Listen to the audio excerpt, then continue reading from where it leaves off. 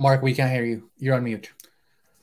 What's going on, everyone? We got YouTubers being sued for $1 billion. We got SVB, which is the most popular bank in the world ever since its collapse. And all of a sudden, all these people are experts on a bank that no one knew even existed 3 weeks ago. We also got the next JP Morgan that collapses after some serious allegations. And then also the Fed recently raised the rates by 0.25 basis points. So let's get into today's show. Ladies and gentlemen, let's get it started. 1, 2, 3, 4. What's up, everyone? My name is Mark. I'm with Uncultured Currency, and this is my co-host. Hey, guys, I'm Mo from OTB Clubhouse. Thank you guys for tuning in. We are Money Market Truth, presented by the Come Up series. Yes, we are actually live today, so it's not a pre-recorded video. We are 100% live. I was not in good health on Monday and Tuesday, so we couldn't do a actual pre-recorded episode like we usually always do, so we're here live for y'all today. Mo, how you been, man? It's been good, man. I'm excited to do live. We haven't done live in like a couple of months, so we'll be able to engage with you guys live and get some feedback as well. Yeah, absolutely. And definitely, throw some comments in there if you're enjoying what you're seeing. We're going to ask you guys some questions throughout the show as well.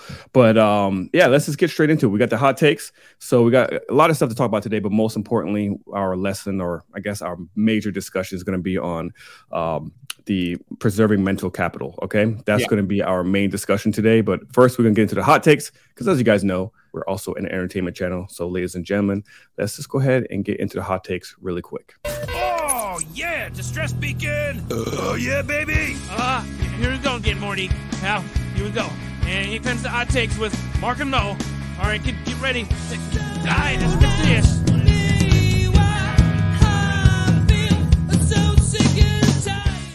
All right. So first hot take for today is the lawsuit that's happening. I don't know if you guys heard about it. I'm sure you have. I think Lauren spoke about it a couple of days ago. But there's a bunch of YouTubers who were promoting FTX that are being sued in basically a civil lawsuit. And I want to kind of just have that discussion with Mo here a little bit. Now, some of the people who are going to get sued, I don't know if you are familiar with some of them. Kevin Paffrath, that's the guy from Meet Kevin. I've made a lot of videos on him. I think he's definitely a grifter. Graham Stephan, which is probably one of the biggest YouTubers in the finance space. Then you have Andre Jick, which is essentially just like Graham Stephan, but also they kind of talk about the same stuff almost like every single day. When they drop one video, the other person drops the same. It is what it is. Jasper Singh is a guy who's a Minority Report or Minority Mindset. I think that's the name of the guy. And then there's some other folks on there like the Crypto Bit Boy, and then Tom Nash. As some of you may know, Tom Nash is actually a friend of mine, so that's shocking to see right there. But this lawsuit's happening right now because of FTX. Now, this guy, Edwin Garrison, he's also the same guy who sued Mark Cuban for the whole Voyager Digital. I don't know if you heard about that one. That one collapsed as well a couple of months ago.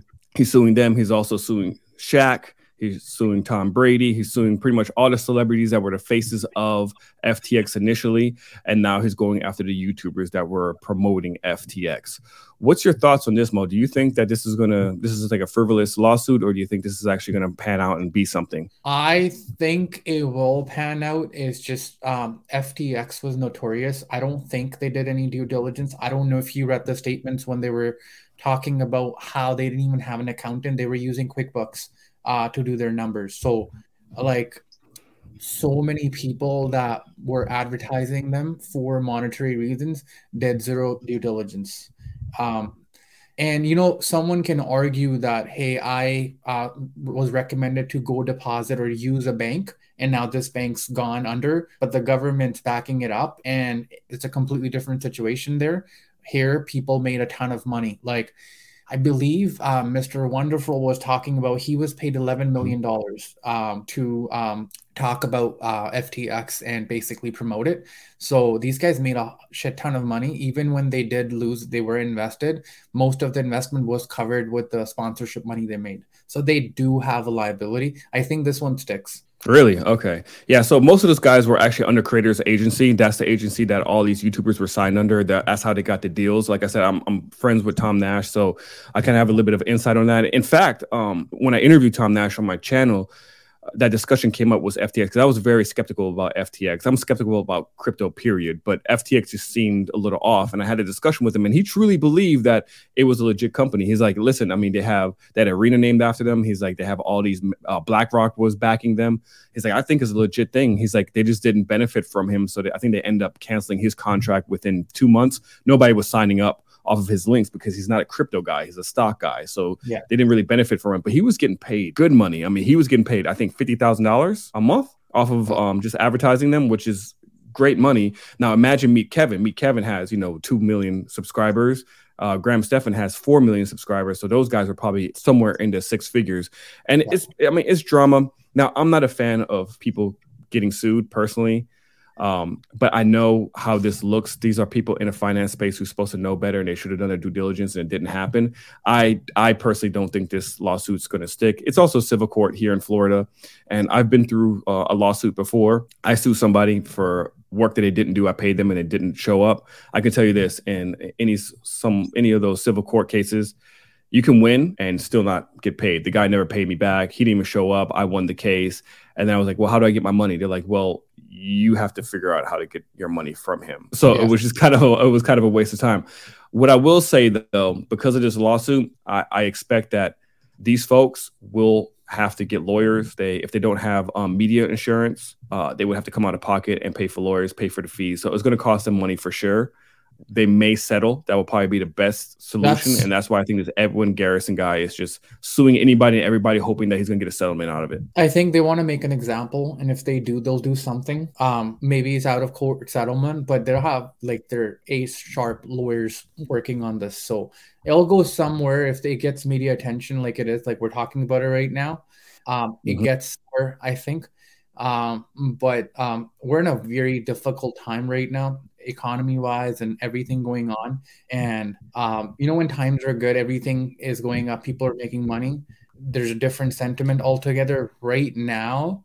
Overall engagement sentiment's very negative because of all these layoffs and everything that's going around. So I think they'll make an example out of this. And but this guy's like literally, he's suing everybody. He's like just throwing everything on the wine. But people are getting sued left and right. I think earlier today, one of Paul brothers, the other one, Jake Paul, I think he's also being sued by, the SEC. I think they're reaching out to him because he did some sort of pump and dump with some crypto coin or something. So he's next. He's involved. Akon's in it. There's a big list. Yeah, so it's getting ugly. It's getting ugly for sure. I mean, I'm glad they're finally kind of cracking down. I think they quietly stayed and watched people for a very long time. Remember that guy, Zach Morris, who was on Twitter, who was doing a lot of pump and dumps. He had his own group with like thousands of people.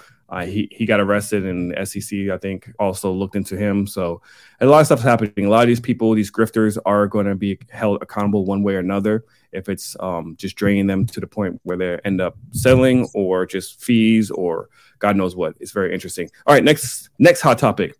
Everyone's favorite. Where's my mouse? What's going on here? Everyone's favorite company. The next JP Morgan, that's what we were told, right? The next JP Morgan, it's this company is going to skyrocket to the moon. It's the best thing ever. I had invested into it. It was one of my biggest regrets because it clearly wasn't the next JP Morgan. We're talking about Square. So Square got some pretty bad news here.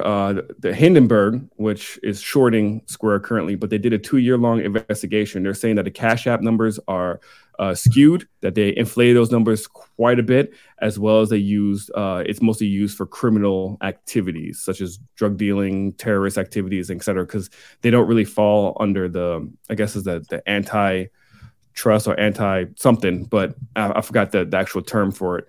But they are essentially being looked at right now by Hindenburg. But again, Hindenburg is shorting them, so this news is just for them to obviously clearly tank the stock. But it dropped today by 15%.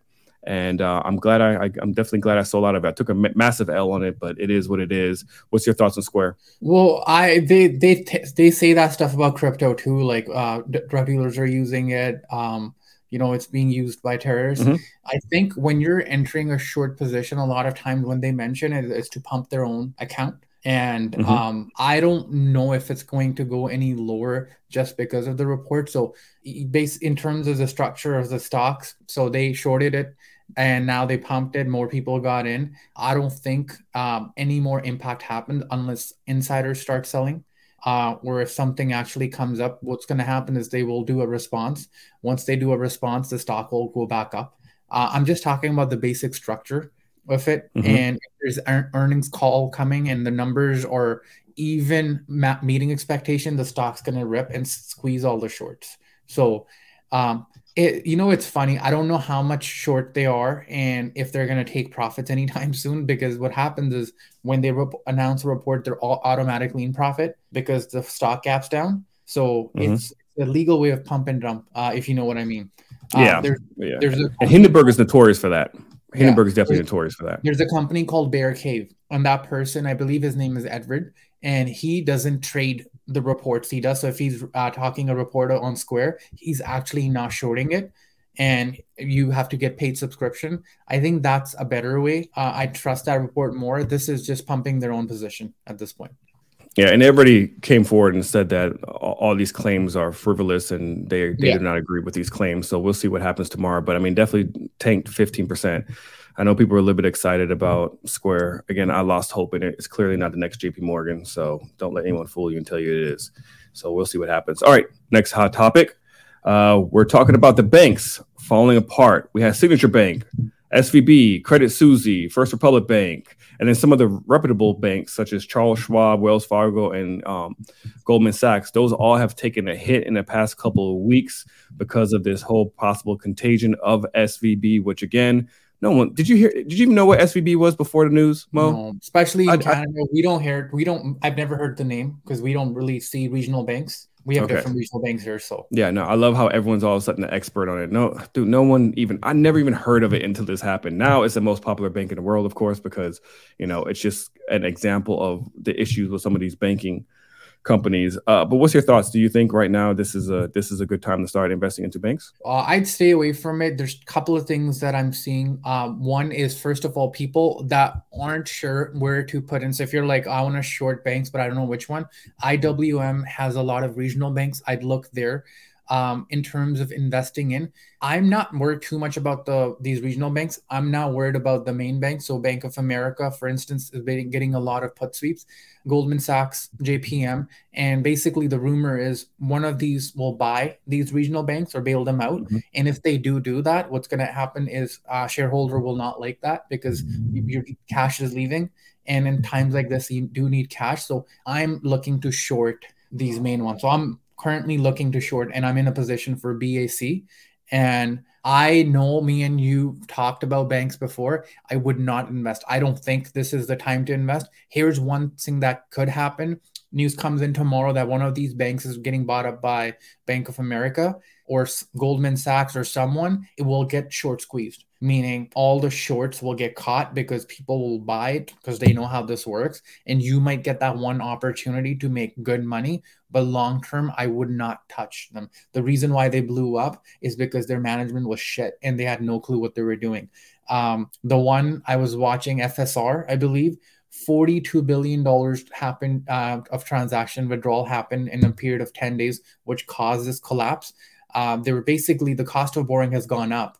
And so if you've taken money of your consumers or your client and you're investing into something, if it's not creating enough return, that means you're losing customers' money and they're not really, I believe the report that I was watching, again, I'm no expert at bank.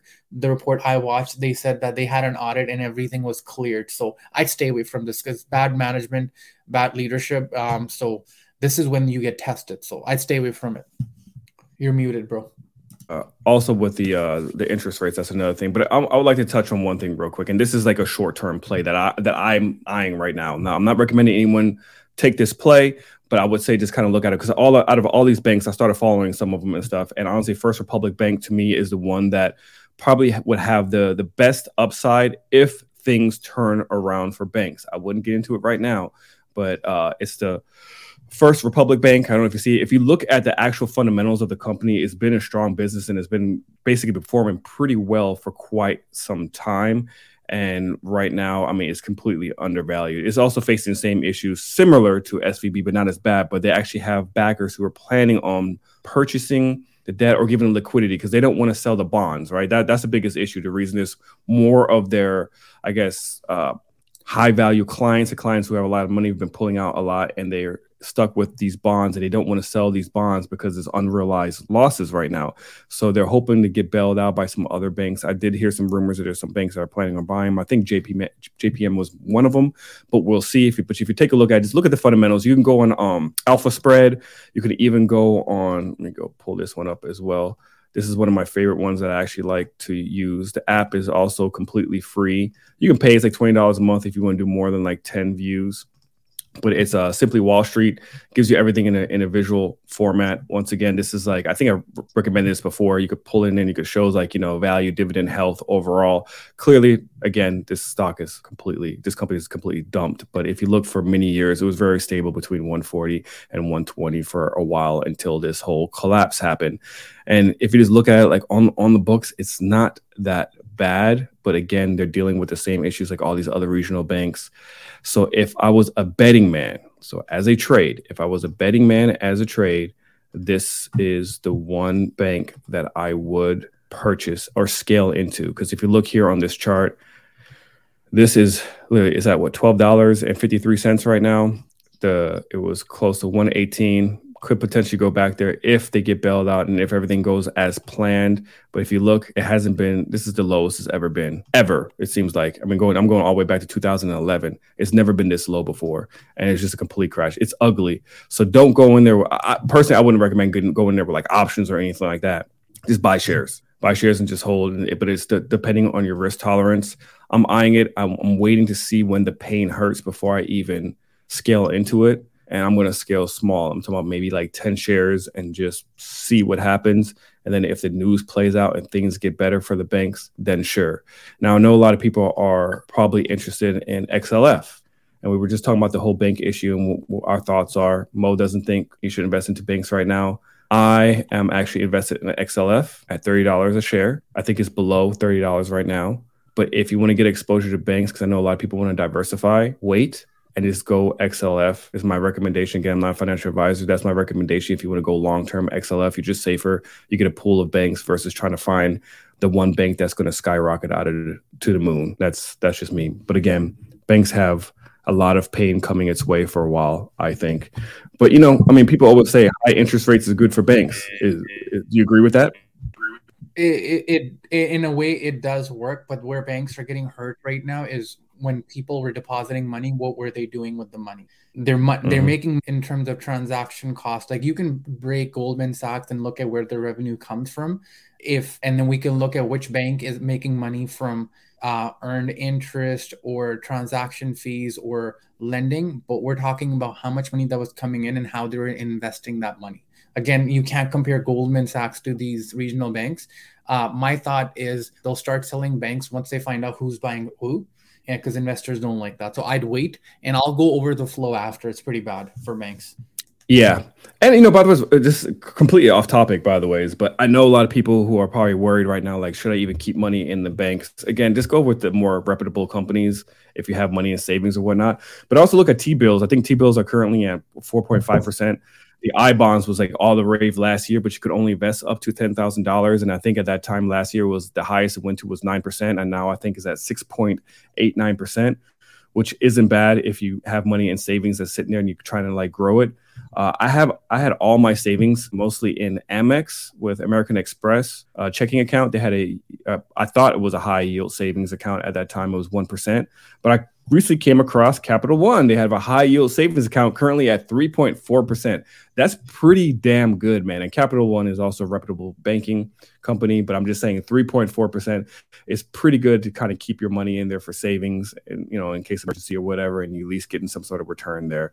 So that's just off topic. I was just thinking about that because I had it written down here because I'm looking to where I can put some of my money that's been sitting in Amex, by the ways. So that was, and then our last hot topic before we get into our major topic for today is the Fed. So we had Fed speak yesterday, and let's go pull up the slide and see what happened. We all know, and it was expected, 25 basis points. I think initially back in December, weren't they talking about 50 basis points? And then things kind of shifted. I think around January, February, it was 25 basis points. And then with the whole banks, people were kind of nervous whether or not he was going to do any hikes at all or not. So this is really interesting.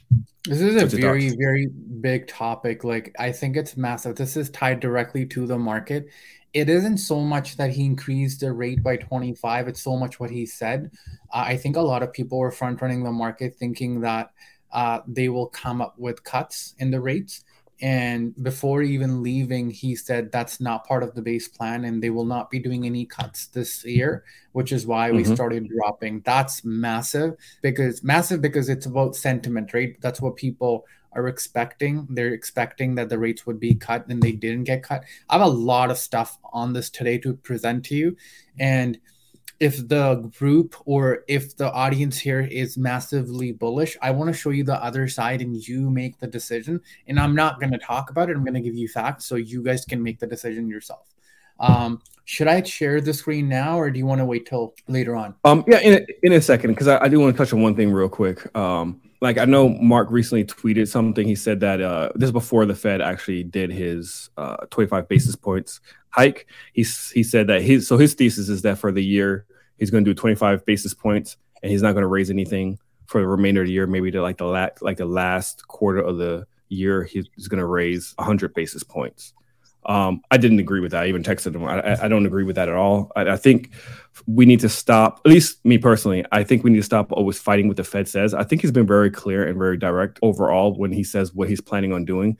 I don't recall him swaying away from what he said. Do you? Yeah, he changes his tune all the time. But doing 100 basis point, meaning purposely breaking the market. You would only do that. So that could happen. There's always all opportunities or all things happening by Fed because they say something, they do something else. It would only happen if things get out of control. If the market just goes crazy and they can't fix the yield curve, they could do 100 basis point, but very unlikely because they've been very careful with the words. When Powell first started talking, I believe in August, September, he was super bearish and he was just like, we're going to keep reducing. Now he's very careful on his words. So I don't see it happening. If for him to do 100 basis point, he needs to break something intentionally. And if that's happening, it's because things are getting out of control. Yeah. So my thesis, I think he's going to continue to raise 25 basis points. The next one I think is in May. And then that's the next one I believe is in May. And then he has another one. I think they're going to just be 25 basis points unless something happens, especially with the banks. I'm keeping an eye on that. I'm also keeping an eye on the whole Ukraine and American proxy war. That to me means something as well. I know a lot of people don't care about it, so I'm not going to touch on it as much. But I'm very much invested into this whole conflict that's happening, and things just seem to get a little bit uglier and uglier. You know, Xi Jinping just recently met with Putin in Russia, and so we'll see what ends up happening there. But yeah, go ahead, share what you were talking about there, Mo. All right, you guys are going to love this. Hold on, 1 second. All right. Perfect. So what we'll do here is we'll quickly go over this chart. This chart takes data from all the way back 1954, and I've talked about this multiple times. So basically, I'll read it up and then I'll go into the numbers. So rate cuts and I'm just reading for people that are listening in the car or aren't on YouTube. So rate cuts have historically preceded the worst drawdowns in previous bear market. So basically, the market tends to enter a recession and go in the downfall after the rate are cut. So the graph here, the chart here points toward U.S. equities, and the blue bar here, or blue or whatever color you want to call it, it tells you when they start the rate cuts and what happens to the equity. So we start the recession after the rate cuts start all the way to for it to go to zero, and then you see the bounce happen, leading to an end in the recession. So what I'm trying to say is, based on the chart, what they're saying is a lot of people think this is the end of the bearish cycle. This chart, not me, this chart suggesting that the equity market tends to go down after the rate cuts start. So that's one thing that I wanted to point out. Mark, feel free to say whatever and whenever you like, let me know. I'm going to just jump from one chart to another. This is something that came in today. I'm going to again read this out so people can understand what I'm saying. So this shows it's really small, Mo. Can you zoom in a little bit? It's like really small. I don't know if you can zoom in on your screen a bit, because I don't think I can. Better? No, a little bit more. Bring that bad boy up. Keep. There we go. More. There we go. All right. There you go. Perfect. So it basically shows rejection rate for auto loans are jumping. And this is the same thing for credit card default and home mortgage as well. So we're sitting at roughly 9%, which is the highest in 6 years. And what's happening here is the cost of borrowing is going up, but your income is essentially not going up, which is causing this. This is kind of just the start of it. That's the second chart. The third thing I want to talk to you about is this shows the 1 month concentration of what they're buying. So they're selling real estate, financial, energy, and everything else. All the money is moving into tech and communication service. You've got something like NVIDIA that's gone up from 108 to now 270. And we've got Tesla at 100 to around 200. Meta was around 90 to now around 200 something. And in terms of the health of the market, this is never good, because what's happening is a lot of liquidity is getting injected in the market. But if any kind of panic situation happens, a lot of people will flee these two sectors. There's a very good video clip of Kathy. I was trying to find it, but I couldn't. Basically, what she's saying is that if you ever want to see the longevity of a market, the market has to do better in all sectors. So everything, all the pillars are holding the market. And when one or two sectors are leading the market, that usually means that we're coming to the top very fast. And I think that's one of the smartest things she's said. So that's something I wanted to point out. The website I'm using here is called FinViz. It's absolutely free. All you do is go on groups, and it gives you what's coming in and outside a sector.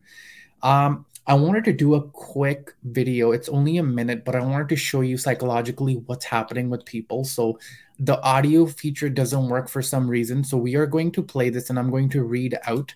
I'm going to read out this video and the text on it. So people that unfortunately aren't watching the visual won't get it. But if you've seen this video before, don't give out the answer, but I'm going to read this out through. Give me 1 second. Let me go full screen. Let me start. Hold on. Apologies. I think the video.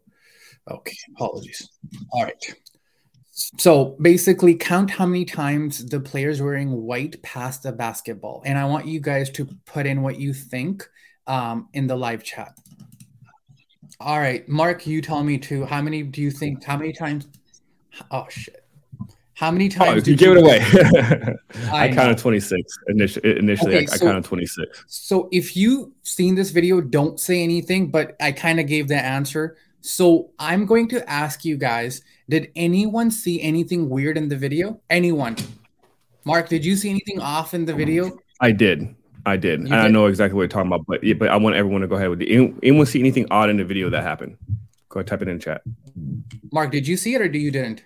I did. I think I think I know what you're talking about. Yes, I think I know. Cool. Go ahead. You guys type in what you guys think you saw that was odd in that video. Okay, I'm going to play the video now. There is a freaking gorilla in the back of the video. Most people don't get that.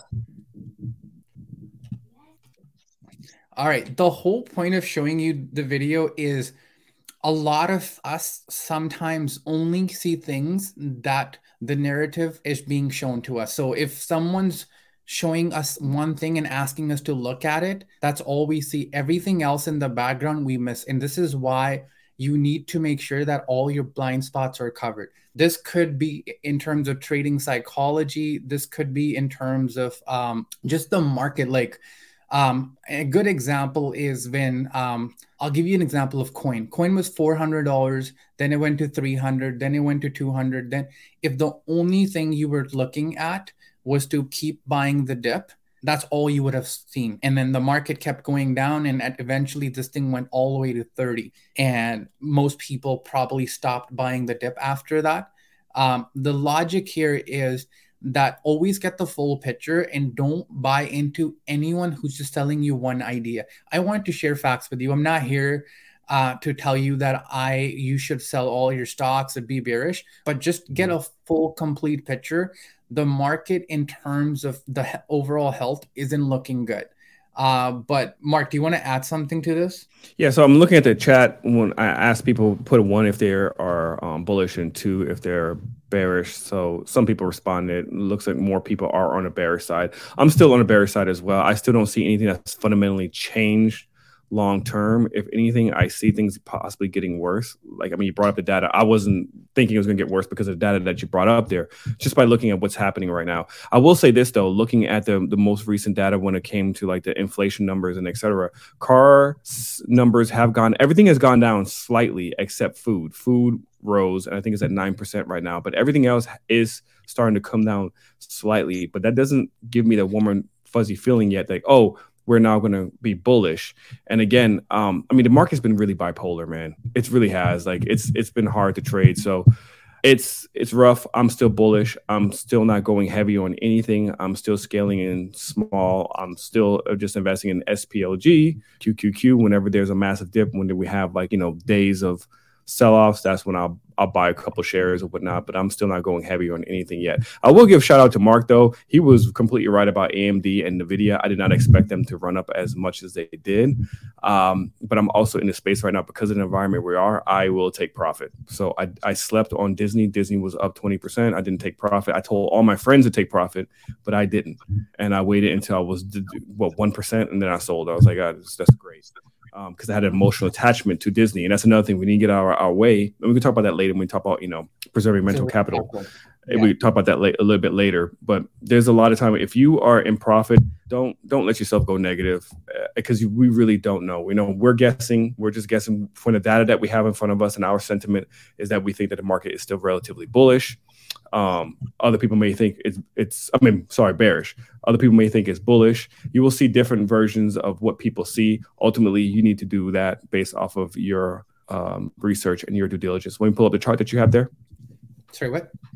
Yeah, let me. The chart that you have there. Yeah, I actually want to show something else too. Okay. Let me zoom out. Hold on. So this is a chart for commercial real estate right now. And it's heavily tanking. In real estate in entirety is also going down. My point showing to you is usually it takes 12 to 15 months for real estate to catch onto equity market. It's starting now, which is why I think this is the start of the cycle. And it's good that we are talking about this. I think as a trade, there's nothing wrong with going bullish or bearish. Overall, the market, Mark, let me share the chart with you. This is daily. What we've done here is since August till now, we are just not August, since January, I would say, we are in this range and it's getting tighter and tighter. At some point, we go either up or down. We're very close to the 200 moving average and we keep going around 4,000. My prediction, which is a very bold one, is by this March 31st, the number that I'm looking for SPX to close is around 3630 on SPX, not ES. 3630 is the number I'm looking for it to close at. And there's a reason for that. We've got a JPM collar, which we talk about every quarter. That is the lower end of it is at 3630, and I think that will act as a magnet. 4,000 will be hard to break. And I think they'll keep selling. Right now, what's happening at the moment, there's something called CTA buying. These guys are people that buy on momentum and trend. And right now, as you can see, the trend is up. On a flat tape, they buy 35 billion on any given day. That's the basically narrative I've seen from them. So if we see a low volume day and we slowly grind up, it's because CTAs are buying. And what we saw today, buying, and then the major drop. Gold is going up, bank is going down. When do gold goes up? When the risk is off. People only buy gold when there's some sort of thing happening, bank collapse that we saw. A lot of people saw crypto run. There's two reasons for it. Yeah, that ran. One is very obvious. Money from the banks are leaving into crypto. And the other reason is crypto. I don't like to use the word oversold, but people saw crypto go from 60K all the way to 18. So you will see nothing ever goes down in a straight line. So your recovery, there's a reason why money is moving to tech too. A lot of bank money is also going into tech. I'd be very careful. I think we do need to acknowledge Mark. He did a fabulous job. He did talk about chips. He did talk about AMD. He did talk about NVIDIA, and we are, I think, 150% up. on Nvidia in the last 3 months, and wasn't the plan, but I want to show this to something very simple that all of you can do. There's a tool called Fibonacci retracement. Very simple tool. TradingView has it. I think the free version has it too. And all you do is you grab the top and then you grab the bottom, and it shows you how much a stock has retraced from bottoming out. So in this case, the top was 347. We have retraced close to the 78th percentile on Nvidia, which would give it not 78. We're roughly at, I would say, around 65 percentile. I think we can see 300 possible, but we're coming pretty close to a pullback, and the pullback will be 255.39. That is the number I'll be watching. If Nvidia gives up 255, I'd be very, very worried if I'm holding stocks short term. If you are dollar cost averaging, thinking 10-year investor, this isn't the conversation you want to be part of. This is more so people that are trying to do trades, and that's one thing I've been very clear about.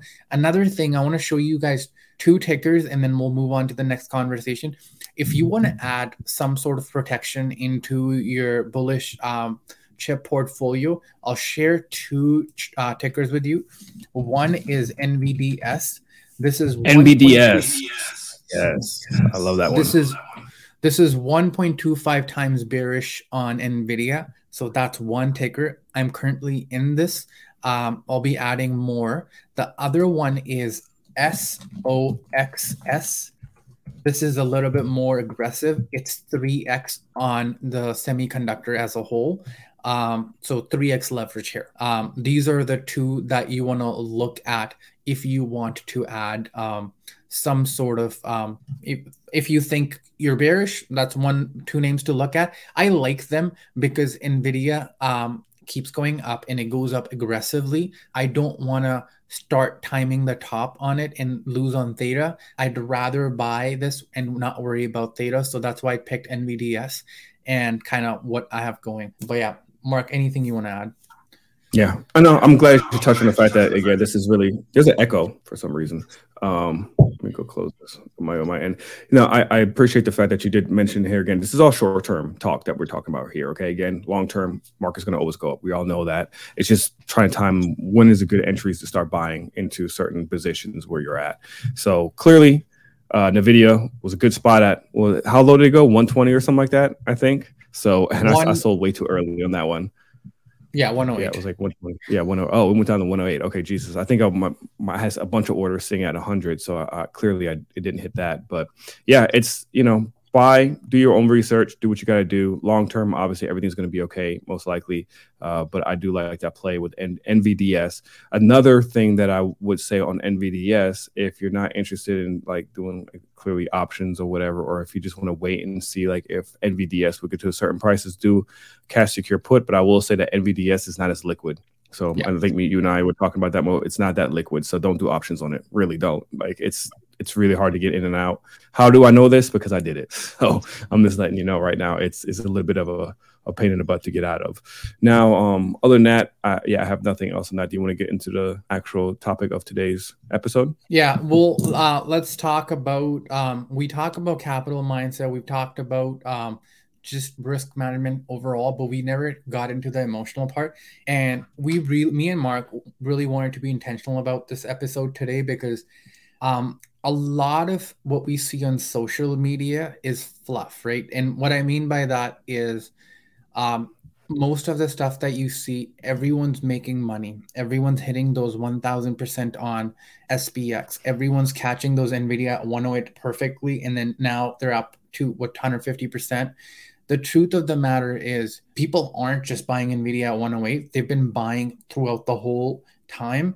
And so you might be break even on NVIDIA, but if you did something like that on coin, you'd still be down. It's from 400. Went all the way down to 30 and now it's like 60. So the point being here is if you keep looking outwards on how well people are doing, you're going to always compare yourself and feel bad about it. Like this last 2 months have been probably the toughest 2 months I've seen in the market. Psychologically, emotionally, it's a very hard thing to do where you kind of like, you're like, okay, seems like a slow day, I'm going to chill out. And then the market rips in one way, or you're on the other side of the trade, losing, and then you go on Twitter and everyone seems to be winning. So that takes a big toll on you. And social media has made it 10 times worse. When the market was going in a straight line in 2020, sort of everyone was making money. Maybe the 10% wasn't, if they got the timing wrong and they freaked out. But now, like, just to talk about this morning, we dropped. I had SPX puts that I bought at 1. They went to 5. I sold half in the one. I bought it for 150. They went to 5. This morning, they probably went to 0. Had I not sold them, they would have been gone. So I saw a lot of tweets, people saying like, bears are about to lose their money. 2 hours later, we start dropping. And then you see tweets from bears saying, oh, bulls are losing money. The fact of the matter is, if you're only picking one side, the situation is that video we watched with the bear in the background. You're not seeing the full side of the story, and you're just kind of being very stubborn on what you want to see, and adding that to just comparison, you're going to go nuts. So a lot of this, we actually, Mark, we're bringing a therapist in as an interview. I don't know if it's too early to talk about it, but the whole point of that, when we brought her in the Discord, we had a Zoom session. One of the things she said, that if you're trading, you can't make your life around trading. Like, if all you do is trading and that's where you get your self-worth from, right? If that's where a good trading day will make you a good happy mood, and a bad trading day will make your day shit. The problem is, trend is not your friend if you're day trading, because the trend can change in 5 minutes. So if you go look at the trend today, we were up for the first 2 and then we were down. And now looking back, you could say, okay, we're trending up, then we're trending down. But when you're actually day trading, it's not that easy. And that's what I'm trying to tell people. It isn't that easy, because a lot of times you'll get fake outs or fake breakouts, which causes people to leverage. The only way to save your money and capital mindset in this market is kind of do your own thing instead of comparing. And then the second is, don't make it all about trading. Like, have something else you look forward to, which brings me to, like, Mark, the whole thing about, if you work a job, you're a loser, like 9 to 5, like you shouldn't, right? You want to talk about it, because I know you work and you trade. So yeah, let's just get real. All those people that always tell you that 9 to 5 is the death of your life and all that, they're clowns. And it really pisses me off, because I fell into that trap too as well. But I'm one of the fortunate ones that was able to walk away from my career, retire, and then I went back to work.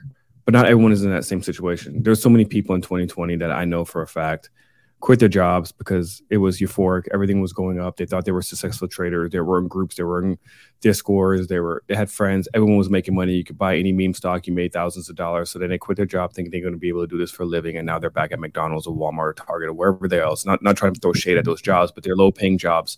And it's really, really hard to be able to trade for a living and work those jobs. The thing is, like, I feel no one's really talking about trying to better yourself and essentially take that money. Like, imagine how much money you possibly lost. I don't know how much money people have lost out there who are listening right now, but I'm sure some people have lost a lot of money. Imagine if you could have just taken that and got yourself a certificate in some sort of trade, IT, marketing, sales, something that could have helped you further than you tried to become a day trader. And I know we talk about trading here all the time, and I always say this is not for everybody. Investing should be first and foremost, but you shouldn't even be investing if you don't even have a healthy savings account. You shouldn't be investing if you have a bunch of debt and credit cards. So these people who are always telling you quit your 9 to 5, it sounds all sexy on paper. It sounds great on YouTube videos. You see all the 10 ways you can hustle and make side income. And then when you really look a little bit deeper, these clowns don't even do it themselves. How many people have seen ChatGPT YouTube videos? It was like, use ChatGPT to start your business. Use ChatGPT and make $1,000 today. I still haven't seen a real life person do that. I haven't. Like, if sometimes I reach out to these people, I'm like, do you have proof? Oh no, it's like I did some studying and I read these articles and stuff. It's just them regurgitating stuff that they've heard from other people. But how many people are literally making a living right now using ChatGPT for the past 4 months? That are making thousands of dollars a day using ChatGPT. Name me one. Correct me. Seriously, I'll put my foot in my mouth if I'm wrong. Nobody's doing it. These people are telling you these dreams, the hustle mentality, the 9 to 5. They're usually trying to sell you something. And again, I'm not knocking anybody selling courses. You should believe in yourself. But Focus on literally becoming debt free first. Okay. Have a healthy savings account because we do not know what's going to happen right now here soon.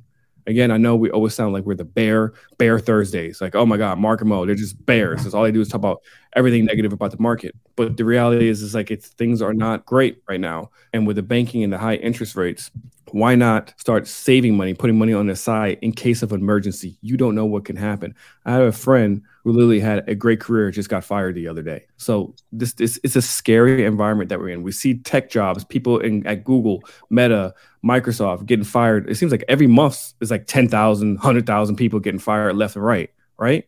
So what's happening, and it seems like everything is a fad. AI is a fad with this whole use it to make a career, use it to do this, use it to do that. I say save your money, have a healthy cushion because you don't know what's going to happen in the future, and then start investing in yourself.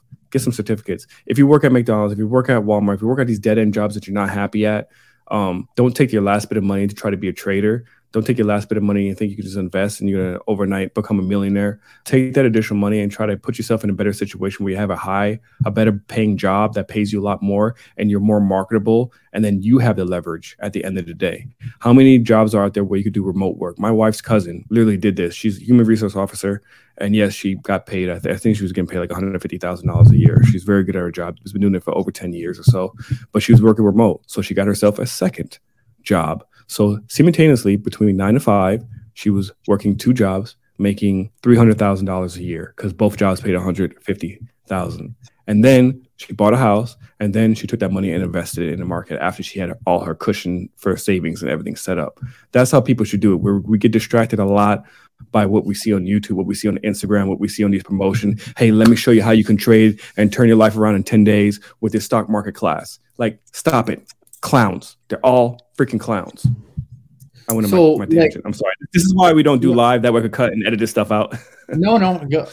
It's sort of like, I think what's happening here is a lot of people are looking for shortcuts, and then that's sort of what they find on Twitter. Like, my biggest example is small account challenges, right? It's how do you take your account from $1,000 to $25,000 in, let's say, 90 days. It's equal to you trying to lose weight in 25 pounds in 3 months. You know how those diets go, and you know how long they stay consistent. The problem is I'm going to take that 1,000 to 25K by doing 0 days, whereas Mark doesn't have the risk tolerance to do 0 day because that doesn't fit a personality. Plus he works a job. Plus he doesn't like volatility.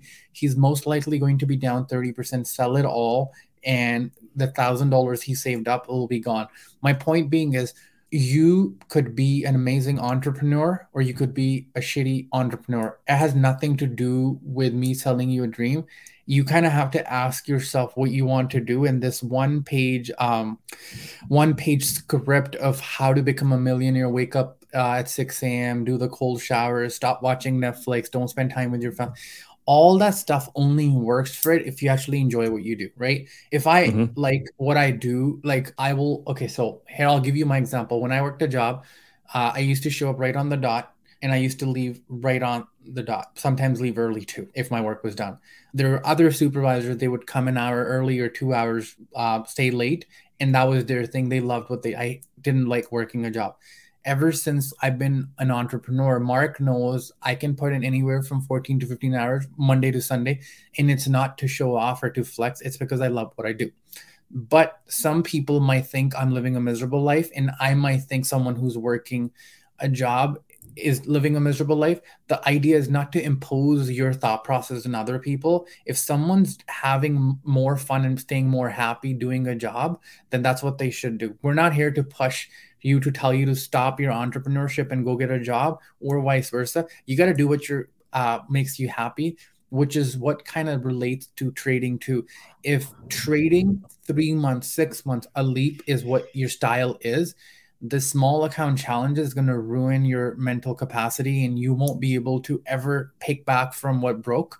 I've seen a lot of people in the last 2 years, they've lost enough money that when you say the word investing or trading, they get so nervous and scared that they don't want to even open their account because they've been broken with every single thing that they've been taught in terms of shortcuts, high leverage accounts, and whatnot. But the idea is that take trading like anything, the level of risk you can take will result of how much you can make. But if you don't know what you're doing, like playing 0 days with high leverage, it mostly leads for you losing money.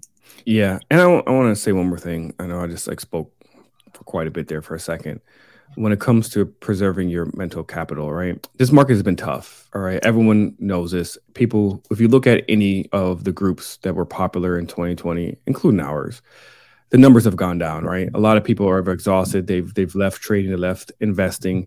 They don't want to hear it anymore. And I understand a lot of people lost a lot of money. A lot of people got burned. There's been groups that gave bad advice. There's been groups that gave good advice. Things didn't pan out. There's groups that were, being grifters. There's groups that were scamming. It is what it is. I understand. I'm asking you guys, and I'm asking everyone else who has been exhausted and who's been, I guess, turned off by the way the market has been reacting, to give the Come Up series another chance and give us a chance. Clearly, Mark Monroe's doing things a little different here on the Come Up series. You guys see it with the multiple different cast members on this show and multiple different shows here. And we're trying to do something different. And we're hoping to get people back into investing and trading, but in a safer way. And I hope that people have learned the ups and downs, what has come with the market, and that you guys will give us a chance again. We're not here to try to scam you. We're not here to try to grift you. We're not here to try to guide you down the wrong path. We understand. I have been exhausted multiple times on my journey with the market. I'm exhausted right now. I can't, I do spreads and debits. That's all I do right now. But even then, man, it's been hard. The market sometimes jumps up like crazy and then it tanks another second. It's hard to trade. It's hard to even invest. You think you got at the bottom. You think you got a bunch of good shares. You're up 20%. Now all of a sudden you're only up 1%. Then all of a sudden you're down 10%. It sucks. It sucks. And it's emotionally and physically exhausting. Dealing with the market every single day is emotionally exhausting. Hearing everybody's opinions and what they think is emotionally exhausting. Turning on CNBC and every other day the market is crashing, the world's ending. Then all of a sudden everything's great. And the next day is like, oh, the market's crashing again. So I understand, but I'm asking everyone to come back and have a fresh look and reset and give another chance, especially on investing. Today's episode was actually supposed to be a cover call, how I do cover calls. That was a plan. And I'm trying to introduce plays and ways you can make money that is less risky, where you can compound it and try to get some of your losses back, or try to help build up your Roth IRA, or help, to leverage the stocks that you already have to make a little bit of money on top of that. But just don't give up, but don't also fall for all the clownishness out there. Is that even the word, clownishness? Don't fall for all the okie doke out there all the time. You have to find a balance. And if it's too much for you, and if you had too many losses, it's okay to step away for a little bit and just reset. It's okay.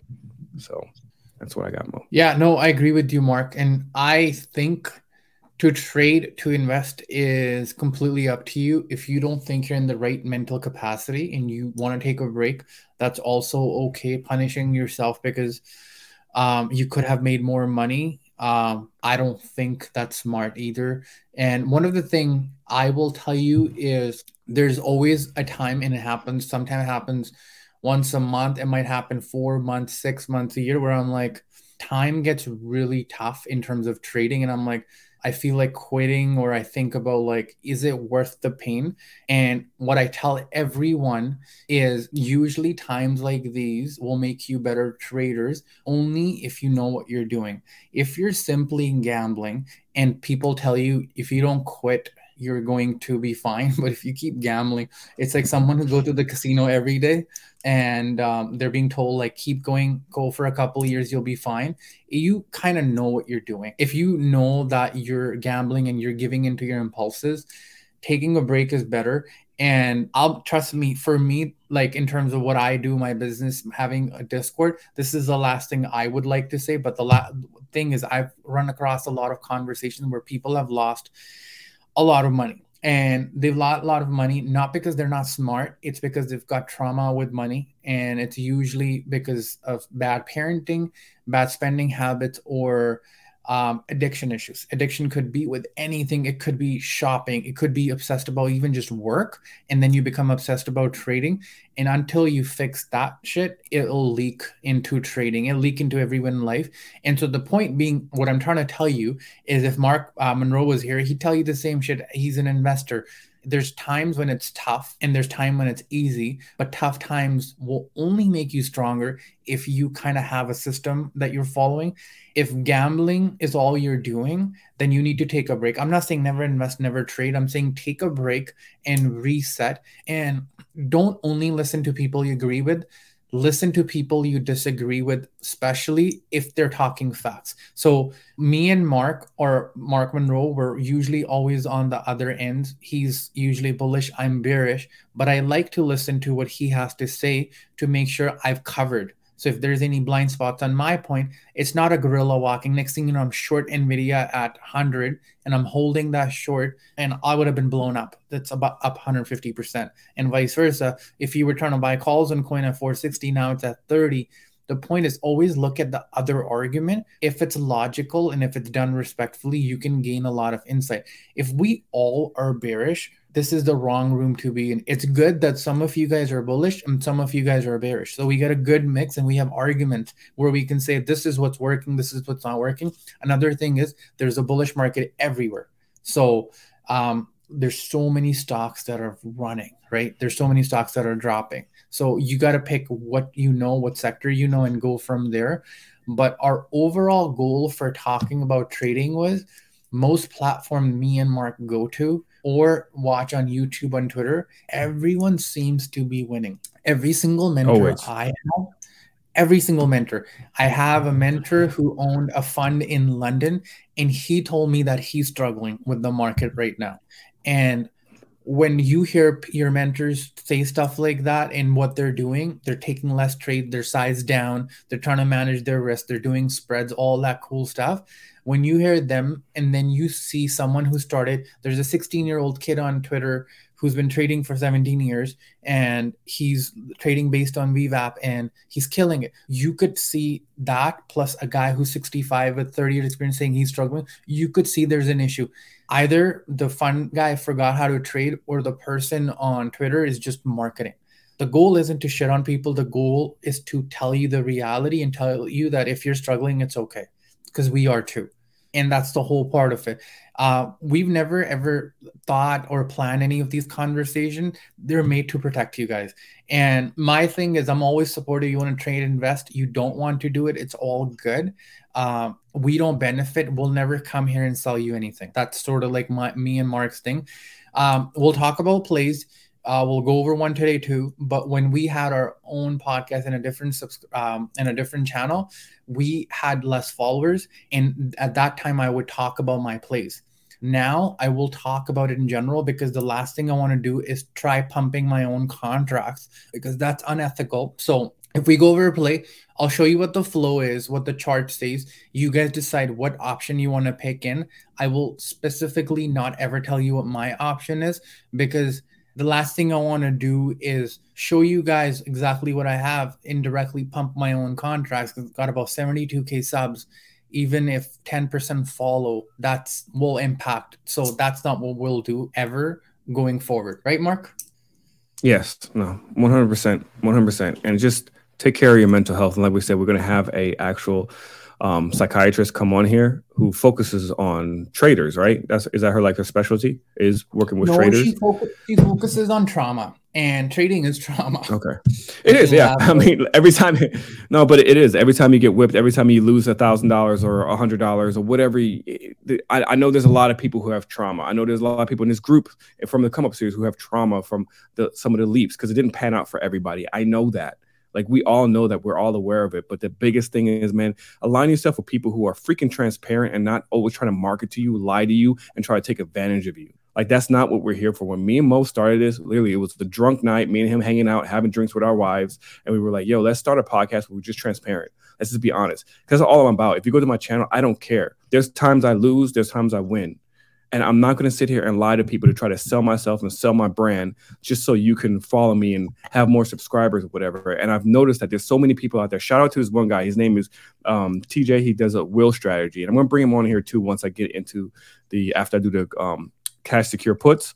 Because we already did a cover calls, and we're going to do the cash secure puts, which was supposed to happen today. But then after that, I'm going to talk about the wheel strategy. And he does that for a living. Guy has barely any followers, any subscribers. And he goes on every day. And this is a legit guy. Why doesn't this guy have millions of subscribers? Oh, because he's not flashy, because he's not lying to you, because he's not saying, hey, this is going to make you a millionaire in a week. So just, man, I don't know. I just get frustrated with it. Maybe I put too much emphasis on it. I just hate to see people hurt. I hate to see people's mental health fall. I hate to see the people I used to have a huge bond with, a huge relationship with, who we were all bonded through trading and through investing. They all have disappeared because they're just mentally exhausted, mentally drained. They've been burned. They're tired of paying for courses. They're tired of listening to various different YouTube channels, and everything seems great. And then when they lose money, it's like, damn, I did this again and I lost. They say that right now, I think 22% of Americans in the United States are on some sort of depression medication. That's a lot. 22%. So add trading and investing on top of that, and inflation, what's going on right now in the world, and then add politics on top of that. My God, no wonder everyone's on freaking medication because they're depressed. So, but that's all. I'm done with my rants. Go ahead, Mo, you want to pull up something? Hold on. Let's go over. Hold on. Let me share my. There you go. Okay, perfect. So I wanted to go over the flow on BAC, and I wanted to show you guys what's happening. So I haven't never seen anything like that on BAC before. It's very unusual. So we'll go straight there. These are the contracts that are getting hit a lot. So 421s, 28, 25, 23, 22. This is the call side. This is the put side. So if you guys look at the premium difference, 1.59, 1.5 million here, million here. This is a lot for a bank. If I go on the top and show you guys the overall flow, it's bearish. Call to put ratio is 0.28, meaning out of every 10 contracts that are coming, 8 are puts and 2 are calls. The net premium is negative 3.87 million, meaning take the total call premium minus the put premium, we're in the negative. So this is pretty bad, and I think there's more room to go. Let me pull into BAC chart here. Damn, I have it. Perfect. So I do supply and demand. This is called drop, base, drop. And we dropped, and then we were basing here, and we broke. You could call this a bear flag too. We broke the flag. The next levels I have are 26 and 25. You have two options as a trader. You could say this has gone down too much, I'm going to stay out of it. Or you can look at this level here, which is 2760. If it gets retested, that will not be a bad place to add puts. The reason why I'm talking about this trade, more puts came in for April 21. April 21 is an OPEC state that happens every third week of the month. So there's a lot of liquidity in those chain. So have a look. The chart looks pretty prime. The rumors are that Bank of America might be using their cash into buying something. I don't know if that's truth or not, but the flow is very telling. Like if we pull the daily chart, while SPX was running today, this thing was, let's clean it. So this thing gapped up and it just sold off, even though SPX was going up. We went, and banks don't move like that. This thing went from $28.99 to $26.94. So it's down roughly $3. You don't see banks do that. Banks are very slow movers. So maybe if you want to wait, but have a look at this ticker. Another thing that I wanted to talk about was SPX. My target is 3630 and for March 31st. So if you're kind of scared of SPX because it's super volatile, if we get tested to 4,000 again, March 31st, 370 to 360, depending on where, I try to find an in the money put. What I mean by that is, let's say you think it can get to 3,700 by Friday. I would try going for 375 puts because you don't want to go too out the money. That's what I would look for. The reason why I think we can go down, multiple reasons. So let me show you guys something. So I'm going to draw another fib for you guys. Very simple, very easy. It's on a daily time frame. Take the top, take the bottom, and let's zoom in. We're struggling in this area. So you ask yourself, what are some of the reasons why we could go down? Why could we go up? It's simple. CTAs are buying. If there's no bad news, they're going to keep buying, will go up. So what's the bad news? The banks, that's not good. The other big part we could sell is because of Powell's statement about the rates. That's not good. That's one thing. The second one is rebalancing, end of quarter. And so let's talk about it. If you bought NVIDIA at 108 and it's 270 and you're up so much in the quarter, you need to rebalance. So if you need to take some part out of tech and put it in a different sector, techs will drop, SPX will drop. So that's why I think we'll drop. I'm not saying we're dropping because we're bearish. We're trading here. We're not talking about the economy as a whole. So when you're trading, you look for what can happen within next week where I can make money. So I think because of the rebalancing, we can make money. So March 31st is not a bad strike price. April 7th is not a bad strike price. SPX is very good. But if you're a small account, I got you. IWM. IWM is the definition of risk on and risk off. Anytime this thing goes down, that means people are taking risk off with the regional banks and everything that's going on. This thing can go lower, especially because of the banks. And one thing Powell mentioned was there will be an independent investigation that will go on with this regional bank. So if I'm an insider and I know that my bank was in some shady stuff, I'd probably start slowly selling, which is why I got into IWM puts. But yeah, that's sort of what I'm watching. If you're looking at April or March for these things, they're very cheap. They're like 50, 60 cents. So that's sort of what I'm looking at, Mark. Good stuff. I appreciate it. When it comes to what I'm buying now to add into my portfolio, nothing right now, except the only thing I'm eyeing right now is WWE. I know a lot of people are like, why would you invest into WWE? After this episode, do me a favor, again, go to Simply Wall Street or even go to Alpha Options, and then take a look at the fundamentals of WWE. Right now, WrestleMania is coming up on April 1st. Usually, it's not guaranteed. After WrestleMania, the stock ends up declining. They end up selling off somewhat. And right now, it's at 84%. It's been doing really well, especially during this whole recession, inflation, and everything like that. It's been doing extremely well. In the past year, it's been up 37.31%. Year to date, it's up 23%. In the past 6 months, it's up 24%. So what I'm looking at, I've been waiting for this for a while. I wish I had bought it a lot sooner. I'm waiting for it to pull back at least to the low 70s, high 60s. Then I'm going to start scaling in and adding it into my dividend portfolio. In my dividend portfolio are the only stocks that I actually just keep in there permanently. Don't care. I buy a couple bucks or shares, leave it, don't watch it again.